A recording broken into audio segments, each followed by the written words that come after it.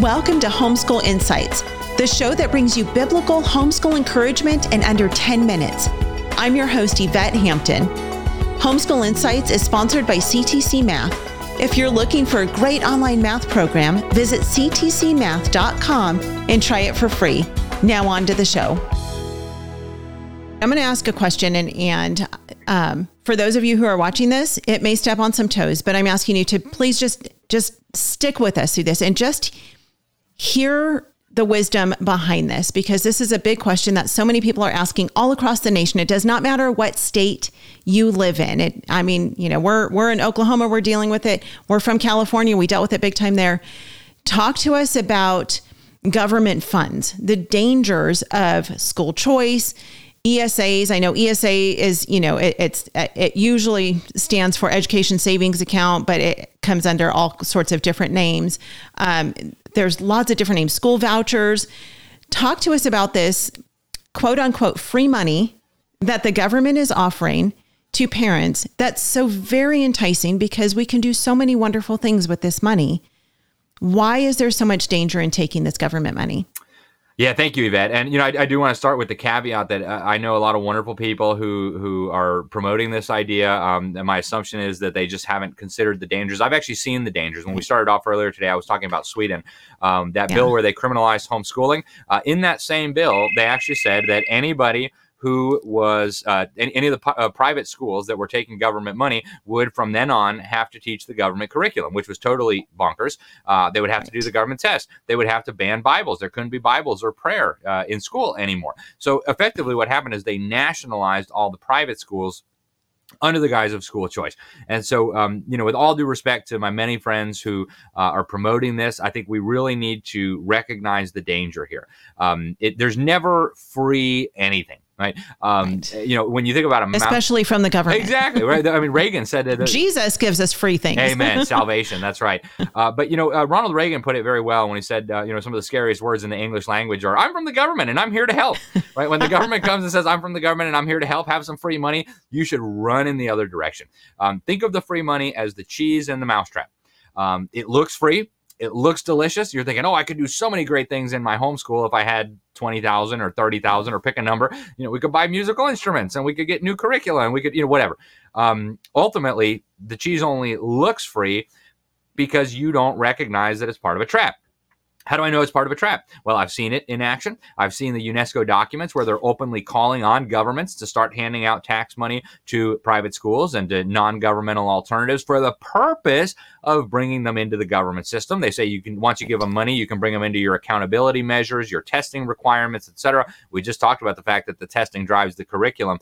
And so it's a very, very serious danger. I will say this, Yvette, I'm very pleased that the conversation at the national level is moving in this direction, because now it's not like, how do we reform the public schools anymore? I think there's almost a unanimous understanding among Christians and conservatives that, that's like talking about reforming your cancer, right? What do you mean reform your cancer? You want to get rid of the cancer. And so now the question... You can't turn that ship around. That's right. And so now the question is, well, how do we get the children out? And this is a good conversation for us to be having. But there's right ways to do it and there's wrong ways to do it. Again, go to your Bible. When your Bible tells you that you need to be teaching your child when you wake up, when you lay down, when you're walking by the way, when you're sitting down to eat, show me the part where it says after you've gotten your money from Caesar. You won't find that in there because it's not in there because God didn't intend for your children to be educated using government money that was taken from your neighbor by force. That's not the role of the government. So I think ultimately we need to get back to the understanding that education is a parental responsibility. If you feel like you need help from your neighbor to educate your children, you go ask them nicely. A better solution, if you feel like you need help, would go talk to your church, go talk to people in your community, go talk to the elders at your church or your pastor and say, look, we're struggling financially. We need a little bit of help here so that we can get the books that we need for homeschooling or whatever, right? Don't go to the government. As my friend E. Ray Moore says, with shekels come shackles. It's inevitable. It has happened in place after place. Look at Canada, right? They used to have a thriving homeschool system. They used to have a thriving free market in private schools, at least. Then the government started coming in and funding it. Now Catholic schools, Protestant schools are required to teach the LGBTism. And this will come to America if we're not careful. In fact, one of the things that I found, I just wrote a big article on this. It'll be appearing very soon. Let me see if I can. Actually, here's a quote right here from the Government Accountability Office. This is a U.S. government body, and I found this while I was looking for this. Here's a direct quote. GAO's survey found that here we go.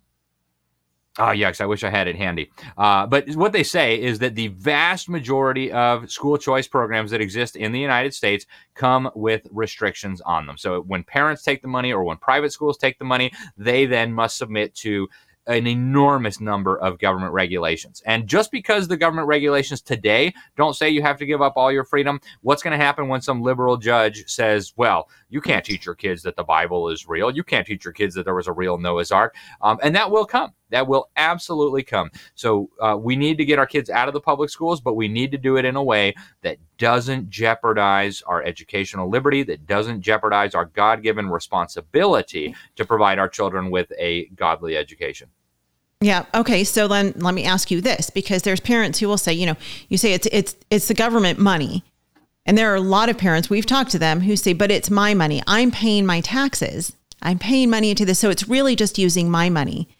How do you answer that? I'll answer by saying I'm endlessly sympathetic. I literally pay more money every year on my property taxes to brainwash other people's kids than I pay to give my own 5 children a world-class education. And I wouldn't be caught dead sending my kids to a government school. So it's wrong, it's immoral, it's wicked, but making another mistake because of a mistake that's happening isn't going to make the first mistake any less of a mistake.